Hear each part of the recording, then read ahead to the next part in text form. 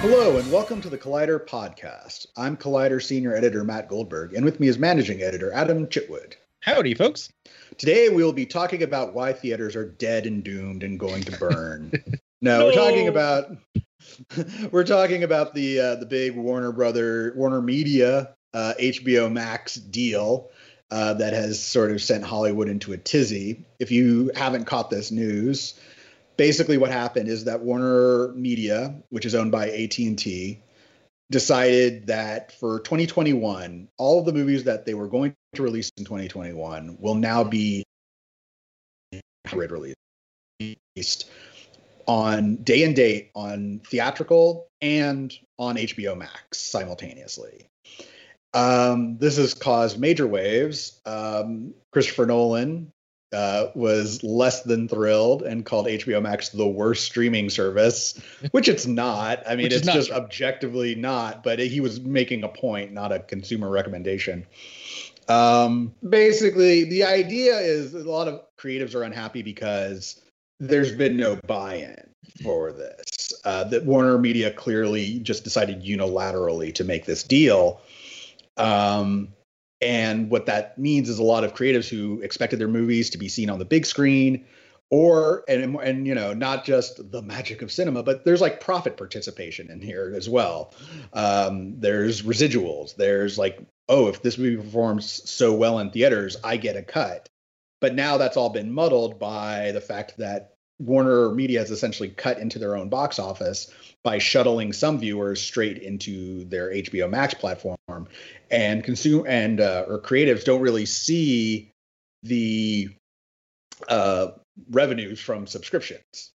Other players might, you know, depending on what deals they've worked out with HBO Max, but also, you know, it's easy to sort of break down into factions, like, oh, HBO Max is doing the right thing, this streaming is the future, or, you know, Christopher Nolan is right, and theatrical is where we need to put our support. And it's not really about all of that. There's a lot to consider, and obviously social media is like kind of the worst place to get into it because there's a lot of factors here. So we're going to dig into all of that, and we're also going to talk a bit about what Disney announced yesterday in terms of their streaming plans. We're not going to talk individually about all 50 things they announced because we're just not. But we're going to talk about how their strategy differs from HBO and sort of what this all means for the theatrical experience and what it means for streaming. So I guess I'd start off by asking Adam, you know, what were your initial thoughts when this deal was announced? I mean, I was kind of like you, like it makes sense. I mean, first of all, like the vaccine is on the way. The hope is that, you know, the large majority of people who want the vaccine can get the vaccine by next spring, early summer, hopefully. But I'm with you. Like, you know, we don't necessarily know exactly how it's going to roll out. There will probably be kinks, which means that, you know, when Black Widow opens in May, it's possible that the consumer confidence is not there yet for everyone to go back to theaters, but some people will. And then hopefully, I would optimistically say by next fall, it feels like we will be back to some sort of new normal, which would increase that consumer confidence. But I don't know. I was with you in that, like, it does make sense to kind of hedge your bets in 2021 and not call it a lost year, but try and kind of straddle the line. But like, I mean, looking further into it, once it was revealed that they had not discussed this with any of the filmmakers involved, nor with any of the distributors. So like you have to wonder how much money they're studios have to pay a fee to put their movie in a theater, and theaters are going to be like, you know, you're going to have to pay us an astronomical amount of money in order to get us to show this, because it's also going to be on HBO Max. So yeah, I don't know. I had kind of mixed feelings about it. I think that for some movies it makes sense, but like for Dune, which is coming out next October, like that's still a long way off. It feels like we'll be in some kind of, I mean, I think Denis Villeneuve put out a statement today, we're recording this on Friday, that I think was really smart, and he made some good points. You know, he acknowledged that streaming is definitely a positive for some things, but in the case of Dune, like his whole idea was that that's a franchise, and now if you're kneecapping the box office receipts of it by putting it on HBO Max at the same time, the potential for it to get a sequel is now lower. Because you also have to wonder, now you have to rely on the studio to decide, like, what is their measure of success? What is their metric of success? You know, also, what does that mean for movies like Judas and the Black Messiah, which seems like it's going to be a huge Oscar contender? And I think they're releasing that early this year, so it'll probably go the way of this year's Oscar contenders, which is to say nobody knows anything because none of them went to theaters, and the whole like buzz cycle doesn't exist anymore when it just kind of goes on VOD or on streaming like that. So I don't know. That's a long-winded way of saying I have mixed feelings about it. I think it makes sense for some films. I think the way Warner Brothers went about it was all wrong, and I do think it's a pretty cold, calculated move by AT&T versus Warner Brothers being like, we love HBO Max. Right. I mean, you have to understand that AT&T is not in the business of cinema. They could not care less. What they see as for HBO Max is a way to basically sell you AT&T. So, for instance, you may have seen commercials for AT&T Fiber or other AT&T products that are also selling HBO Max. And that's the idea, that they've basically said, hey, if you sign up for our data service, we'll throw in HBO Max as a sweetener. So they're not really trying to sell you HBO Max. I mean, they need it to generate revenue, and obviously they want you to get it even if you're not an AT&T subscriber. But for AT&T, it's a good way to sort of get more people into their telecom business. That's the plan here. I will say Warner Media is correct for 2021 in the sense of what you said. We just don't know what COVID's going to look like in the new year.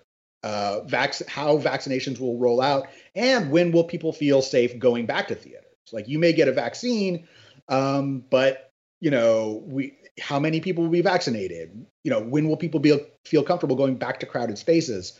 That's all uncertain. And when will theaters, be able to reopen? And especially some like AMC, which are running low on cash, how are they going to, how will that distribution model be affected? So there's a lot of questions here that for Warner Media, they're hedging by putting it on HBO Max. And I do think it's a smart hedge for 2021 in the face of COVID. I do think it's a smart decision.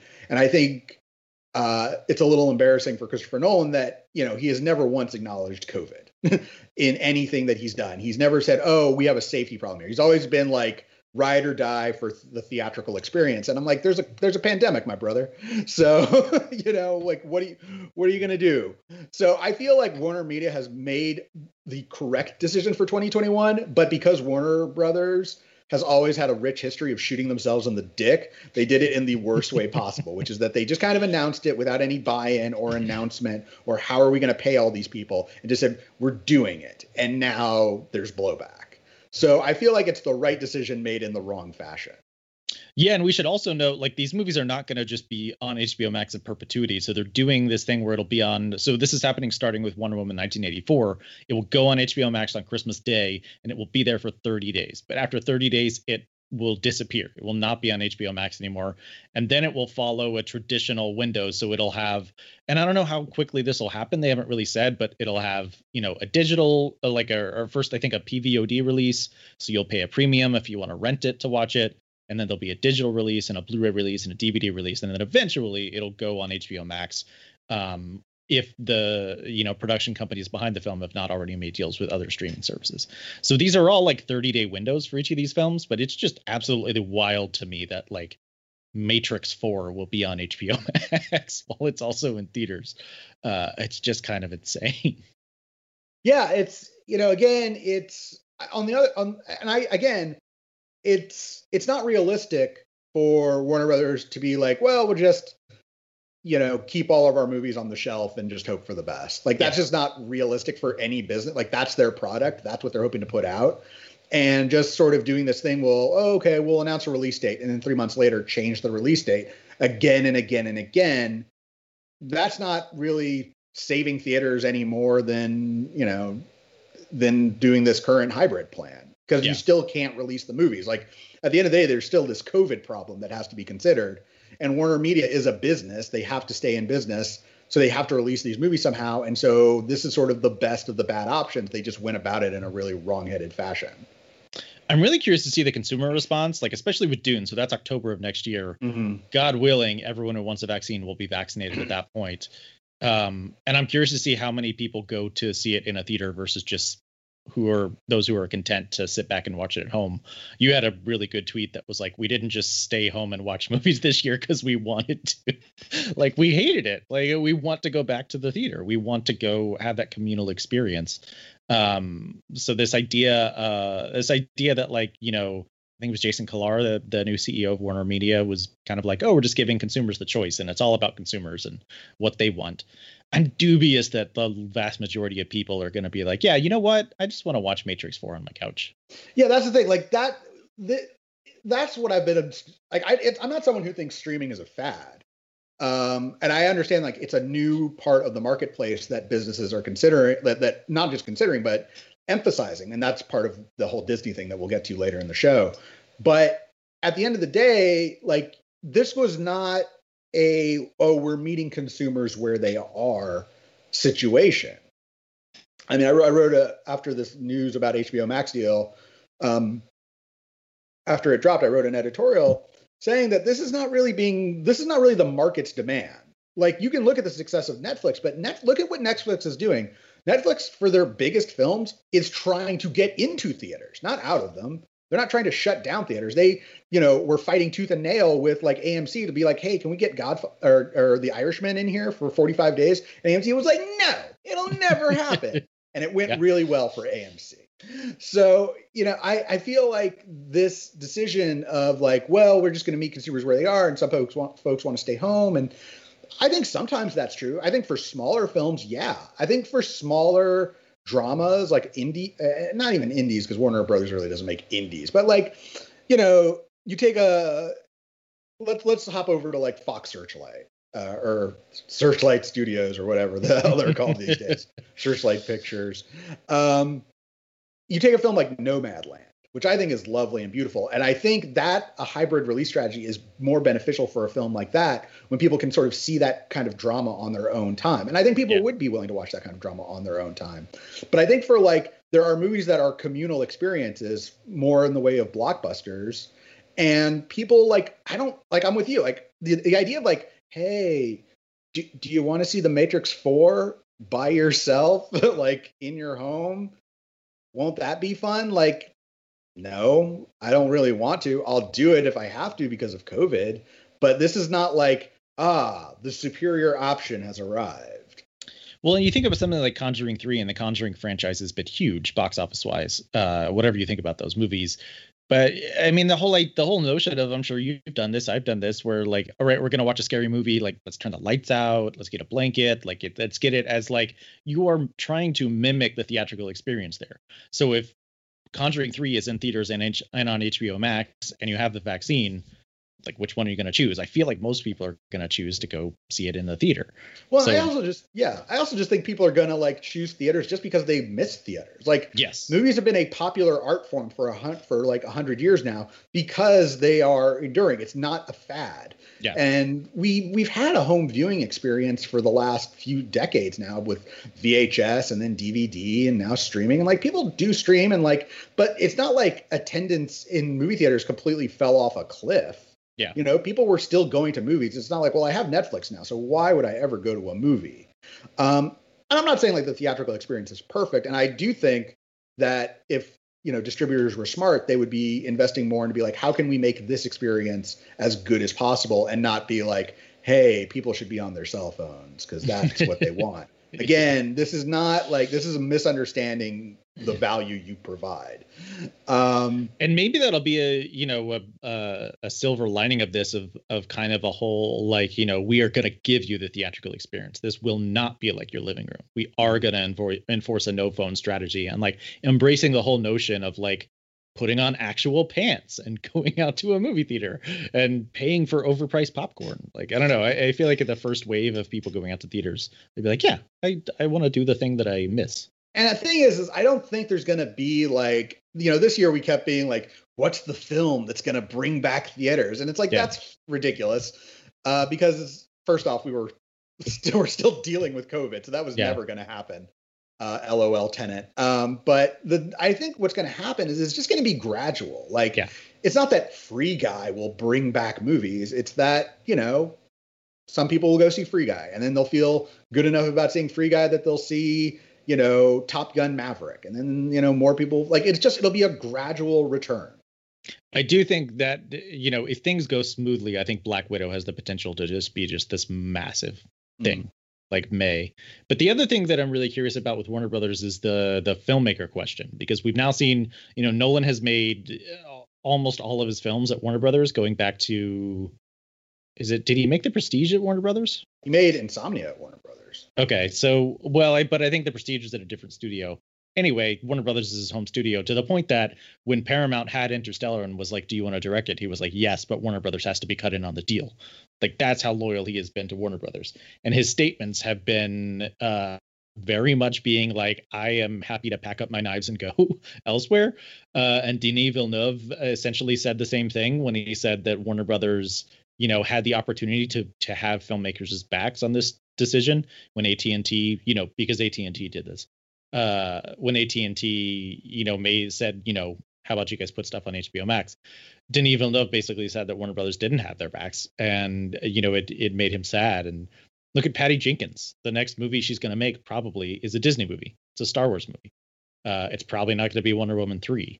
Although Patty Jenkins and Gal Gadot were cut in on a one-time deal with Wonder Woman, because I think that thing, the Wonder Woman 1984 thing, reportedly Gal and Patty are getting at least $10 million each to kind of make up for it not getting its theatrical release.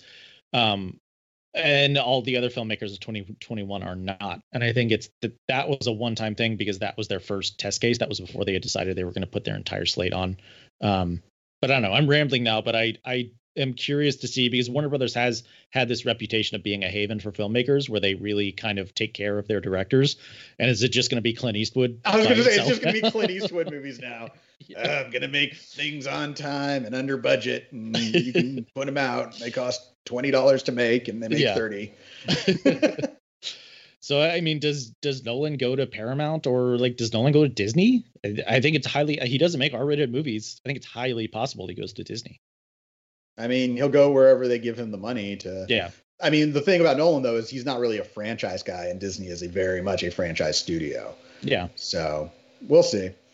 But yeah, it's. I mean, they handled this very poorly, and I'm sure from not Warner Brothers, but AT&T's perspective, it's like creatives are a dime a dozen. They're not, but I'm sure AT&T is like, business is business. If they leave, we'll get somebody else. We'll just throw a boatload of money at them and we'll get what we want. And it's like, I don't think it works that way. Which was the gist of, there was a really great reported article on CNBC about kind of the behind the scenes of what's been going on at AT&T and Warner Brothers and HBO over the past year. Including, the former heads of HBO had presented this plan to AT&T of here's what we're going to do. We're going to pump more money in. We're going to protect creatives. We're going to do these certain things. And AT&T was like, no, you're going to make a lot more things, and you're going to make a lot of stuff for HBO Max and all this other stuff.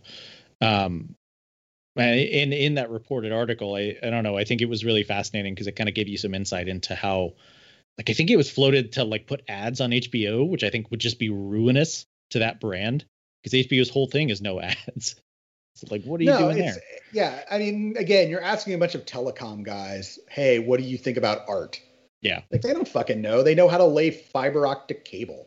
That's what they know. How they know a 5G data plan. That's what they know. If you ask them, how should we run, an entertainment division, they don't know, but for them, it's just content, and the content is there to support the data plans. And I say this as someone who loves HBO Max. I think it has the best film library of any streaming service, largely due to their deal with TCM, but they just have a bunch of movies from the 80s and 70s and 60s and 50s on there that Netflix doesn't have and stuff. And their originals, I think, are pretty good too. So I'm a fan of HBO Max. I'm just not a fan of how AT&T is handling this whole thing. Yeah, I'm not a fan of how they're taking care of their business. It has nothing to do with sort of the content. But I also feel like content-wise, they're kind of screwing up already. You can kind of see this approach with the docuseries that they've done. The fact that The Vow ran for 9 episodes, that was dumb. And that was HBO, and HBO has always had a problem with that. That wasn't HBO Max. That wasn't an HBO Max thing? Because now that was now I'm seeing Heaven's Gate, Cult of Cults, and I'm like, a 4-part docuseries. And it's that's a CNN production. So like they're separate, like they're made by different entities and stuff. But I get what you're saying. Never mind me. The content strategy is sound. It's fine. I think I liked Love Life, and I've heard really good things about The Flight Attendant. I like that they're letting Steven Soderbergh make movies there. That's fun. So yeah, that's nice. His current movie's on a cruise ship. Yeah. I'm not, I think the question is like, theaters are dead. And I haven't bought that argument just because I haven't seen anything that makes me believe that people would reject the theatrical experience, the communal, any more than, we get all our food from takeout now. Why would there be restaurants? Yeah. Just because Grubhub exists doesn't mean restaurants went extinct. Yeah. Like just because there is a new way to do something that doesn't, it doesn't automatically kill off what came before because they offer different things. Yeah. Well, and I think proof positive of that is Disney's presentation, where it wasn't like they announced a ton of things for Disney Plus, but their biggest movies were exclusively in theaters. Right, exactly. And if you look at the scheduling today, like they're not like, they didn't say like, The Kingsman and Free Guy and Death on the Nile, those are coming to Hulu, No, they said, no, we're changing the dates and they'll go into movie theaters. Yeah. Disney is very much like streaming is a huge part of our business model from now on. And I think that's smart. I think if you want to compete with Netflix, you unfortunately do need 10 Star Wars series. Yes. It sounds crazy, but you do need it if you're going to compete with Netflix. But Disney, which is not trying to sell telecom plans, knows that like their business model works better when there's a theatrical component that people can rally around. Yeah. And it's also just easier when there's a theatrical component because you have to keep in mind, like Disney doesn't just sell the movie. Disney sells everything. So if you're releasing Black Widow, like you're not just releasing Black Widow, you're also releasing Black Widow action figures and Black Widow bed sheets and like Black Widow clothes. And then like there's the DVD and the Blu-ray and the digital copy and all the ancillary streams of revenue. The merch at the theme parks. Right. If you just dump it on Disney Plus, that's really not your best option. That's not really what you want to do. You'll do it if you have to, but at no point has Disney seemed completely like, this is our future. They've taken it one film at a time. Yeah. They've said with Mulan, like we'll do it with Mulan, and clearly Mulan was not a huge thing for them because they did not. Because for Soul, they're like, okay, this one's free. Have this one on us. And Soul is a better film than Mulan. I know it hasn't come out yet, but it is. And then but then they are doing the premiere access thing again with Raya and the Last Dragon. But it's not the like, this is just how it's going to be now. $30 to see our movie early on Disney Plus, because that's just not workable for them. Yeah, here's how I know Mulan's not a big deal. It's on Disney Plus right now. And like no one's talking about it. Like, didn't it go on Disney Plus like a week ago or something? Oh, for free? Yeah. I guess so. I didn't even know. I didn't even know. It's on Disney Plus right now. If you go to Disney Plus, it's right there. It's in your library. You can watch it whenever you want. And nobody's talking about it. So clearly that wasn't a super, successful strategy. And they have announced that like Peter Pan and Wendy is a live action film going to Disney Plus. Cruella, I think, is going to Disney Plus. Pinocchio is going to Disney Plus. But Little Mermaid is still going to be theatrical. Lion King 2 is going to be theatrical in terms of their live action remakes. Didn't they announce? No, they didn't announce like. They didn't announce it, but like I'm sure like the next Pirates of the Caribbean will probably be theatrical. Like they're not abandoning that strategy. I mean, again, if you watched that presentation yesterday, and unfortunately everyone at Collider had to, it was so long. It was long and it was terrible. You'll notice like even Marvel, like Kevin Feige was mostly talking about Disney Plus Disney Plus shows. Yeah. He was largely talking about like what they're bringing to Disney Plus. Like he was like, yeah, you have Shang-Chi and the 10 Rings, and here's a bit about Black Panther 2, and here's a bit about Black Widow, and here's a bit about Doctor Strange 2. But for the most part, he was like, no, and like we have Moon Knight and we have Miss Marvel, and we have like, they were talking up the shows.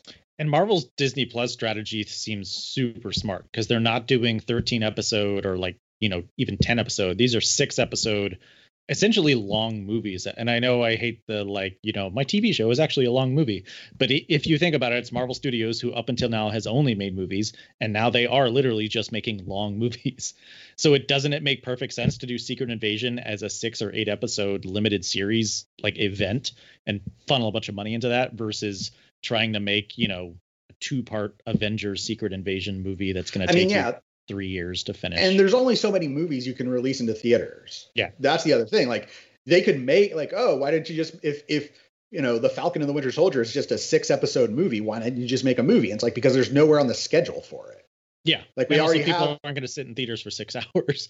Well, not just, yeah, but even if you were to condense it, like, next year is going to have 3 Marvel movies. It's going to have Black Widow, Shang-Chi, and Eternals. But like, Disney has a bunch of other films. Like, you have to fit into Disney's slate, and Disney has let's see, there's one Spider-Man Pixar is next year too, right? It's supposed to be next year. Yeah. Next Christmas. I mean, yeah, I always think of Spider-Man as Sony, but you're right, it is Marvel. Yeah. But it's weird because they couldn't mention Spider-Man or Disney. He briefly noted that it would tie into Doctor Strange or something. Right, which we all kind of already know because they're going to the other Spider-Man franchises. But he did not mention Venom 2, and I'm upset. Well, the real big question is, what will happen with Morbius? Yes, that's what's on everyone's mind. What will happen with Morbius? And this is why fans are truly clamoring to know what's going on with Morbius. I want to take this opportunity to announce on the Collider podcast that I'm starting my own website called MorbiusWatch.com. And every day we'll tell you, is Morbius in theaters yet? That movie. So yeah, I feel like you know, it's, if you're someone who's like, theaters are dead, I think that's an oversimplification and it kind of misreads the landscape. Yeah. I also wouldn't shortchange, you know, obviously streaming is becoming more of a factor, but we're not just, streaming will have to compete as it always does. You know, I mean, you know, yes, Netflix is a juggernaut, but not every Netflix show is a hit. Yeah. They kind of flood the zone, and now they were flooding the zone to sort of create market dominance. And unfortunately, I don't think they've achieved it in the way that they hoped. And now they're going to have to compete. And I do think that there will be streaming services that do not survive, like or they will be folded into other streamers. So like, if you ask me like right now in December of 2020, I don't think Peacock is going to make it because I think Peacock is bad. I don't think people want a confusingly tiered system that kind of has ads, and like even the movies have ads, and it doesn't have a lot in the way of original programming. It's a good place to like binge 30 Rock or, you know, Brooklyn Nine-Nine and stuff, but really that's the only thing I use it for. And the Bob Ross channel. Right. And Amber Ruffin show, which is good. Yeah. It's not that and that's the thing. It's not like Peacock is all bad, but can Peacock compete with Disney Plus? Yeah. I don't know. It's, you know, HBO Max can compete. But I definitely think Warner Media is going to have a problem on their hands with the way that they announced and dealt with this HBO Max situation. I also just think that like there's nothing that could compare to like a big box office hit, be it a massive Marvel movie or a word of mouth hit. Like you think about Extraction, which is supposedly the biggest Netflix movie in history. Like I don't know, like are people still talking about it? Is it a thing that like popped into the zeitgeist beyond Chris Hemsworth punching a bunch of children? I will give you $20. I will Venmo you $20 if you can tell me the name of Chris Hemsworth's character in Extraction. I think it's something to do with Rake, but that's only because I had to write stuff up. Something to do with Rake does not count. But that's my point. Like, it's not like a memorable character and a memorable story. It was like we were all quarantined and we were like, oh, this is on. Yeah. And so that's the thing. Like, it doesn't, I don't know, the competition and the incentives are different in times of COVID. And it feels like all of these studios are funneling a ton of money into streaming services because that's where they see the future is. And they have to justify spending that much money on those streaming services by saying, well, we're going to put these big movies on there, knowing full well that the profits of a movie going straight to HBO Max is not going to be the same as the profits of putting that exclusively in theaters. Like Godzilla versus Kong would, you know, lowball it, maybe like $400 million, but that's more than you're going to get from the subscriber uptick in HBO Max. Right. And that's before you have to like pay, you know, Legendary their share. Yeah. Yeah. I mean, that's the thing. Like, I feel like you can make all these predictions about, our streaming future, but really like the incentives have changed, so I feel. Yeah, I think a good example, and I'm looking it up now because I want to get it right. But kind of, to me, a perfect example is A Quiet Place. So like you put that movie on Netflix, it's a word of mouth hit. It kind of goes away in the ether. That movie cost like tops $21 million and it made $340 million at the box office. But in making that much money at the box office, it like infiltrated the zeitgeist. People were talking about it. People were curious about it. You kept seeing ads for it on television. Whereas the half-life of these streaming movies is like one weekend and you're done. Yeah, I mean, that's the thing. Like, we can sort of, bemoan the monoculture all we want, but people do want things to rally around. They want something to kind of talk about. They like, even if it's something dumb like Tiger King, when we were all quarantined, like people want something that they can all kind of share in. And I think movies where you have to go out and pay your money and like give it a shot, people want that. And that is something I've seen, is that the things that do have staying power on streaming services, by and large, appear to be shows, either be they limited series or long running shows. So like The Queen's Gambit is a perfect example. Scott Frank describes that as a 7-hour movie because he wrote and directed everything. And like he didn't necessarily direct them as episodes or whatever. But like that thing is still in the zeitgeist a month after it was released on Netflix. But can you name the last Netflix movie that did that? Like, I liked The Old Guard, but The Old Guard was like old news by 2 weeks in. Well, I mean, it was old news by the time it came out. Like it just didn't hit. And that's the other thing. Like in our last episode, we talked about how, Netflix, like, teaming with David Fincher on his first film in 6 years. No one saw Mank. Yeah, nobody watched it. It's right there. You can watch it. You can watch it right now, but no one saw Mank. And like this, I think on Netflix right now is The Prom. But like, is anyone going to talk about The Prom? I feel like The Prom could be a thing. We'll see. Prom it came could out today. Be a thing? Yeah. But so it costs you nothing to click on something. Like, this was the thing, like, to go way back, of like getting Netflix discs. How many times did, like, you probably, like me, had like the 3 or 4 discs at a time thing. And you always had that one movie that always sat there that you were like, I'm gonna watch it, but not today. Yeah. I'm gonna watch it, but not today. But like, if Mank is in theaters and it's only going to be in theaters for maybe 3 or 4 weeks, depending on how well it does, it's like, well, I want to see it, so we're going to go this weekend. Like, you make the effort to go out and see it if that makes any sense. It feels like when it costs you nothing, scarcity matters. Yeah, when it costs you nothing, when it's always there on Netflix, I feel like there's so many movies on my queue that I'm just like, I'll get around to it someday. Right. Well, and that's the thing. Like, all the movies sitting in your queue, you scroll for a while and you're like, fuck it, put on The Office. Yeah. And now they're about to lose The Office. But thankfully, they have Space Force. Yes. They have 10 episodes of Space Force. Yeah. So yeah, I feel like, folks. Yes, things.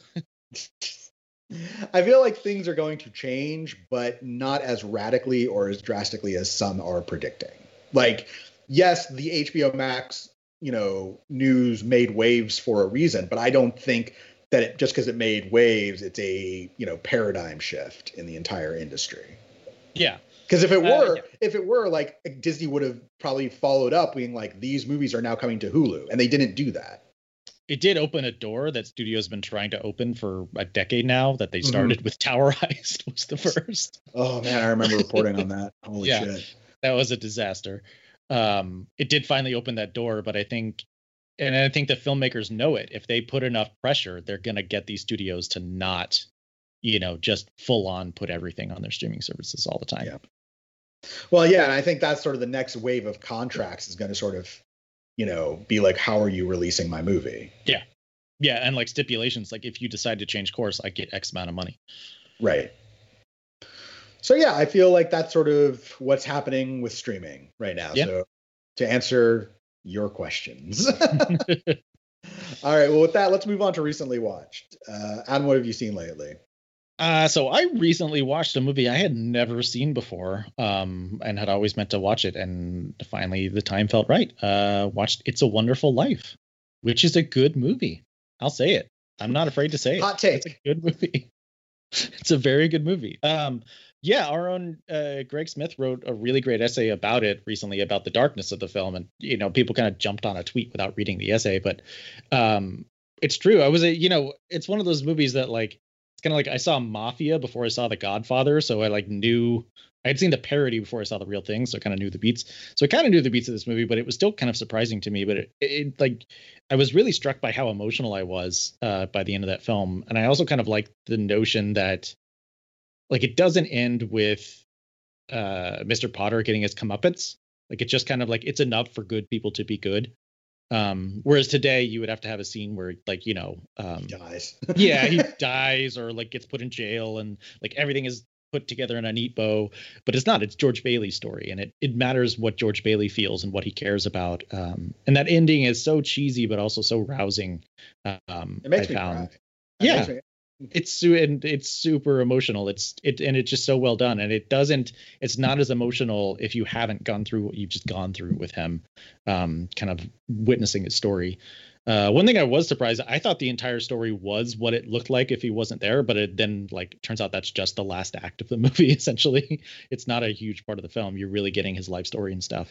But yeah, I will say it resonates tremendously well, and it's a classic for a reason. Well, it's funny. It's a classic for a reason, and it was not a hit upon its release.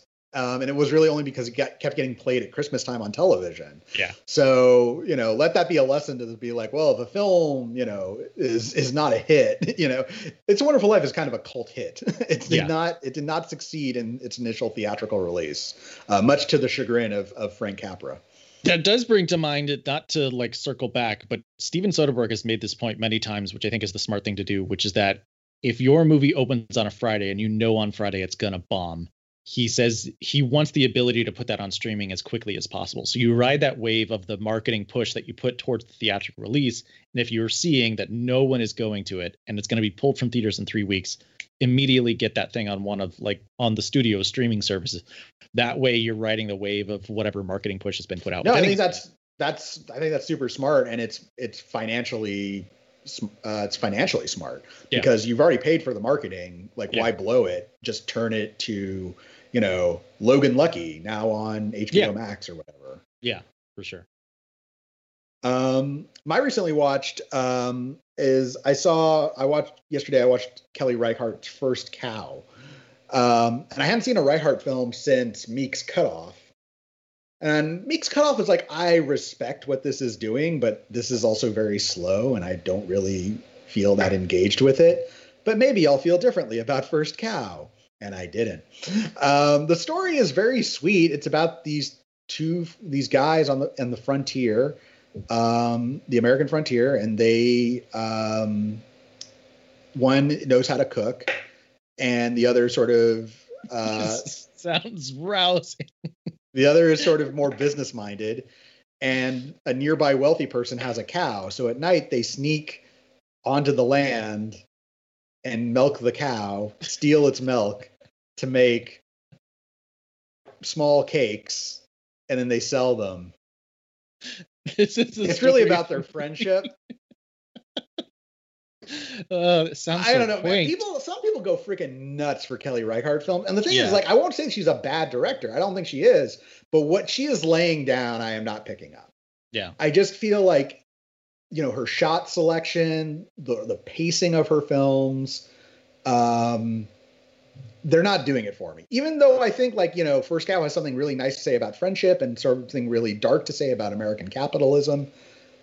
Ultimately, I feel like it just didn't, I have no desire to ever revisit that movie. And it's sort of it's kind of in a way like a parody of what people of people who don't see independent film. They think this is what all independent film is. Yeah. And it's not, but it is very indie in its bones. But I also feel like it's not really the best that independent cinema has to offer. I'm sure some people feel very differently, and I get where they're coming from, but yeah, I think at this point I can say that Kelly Reichardt is not for me.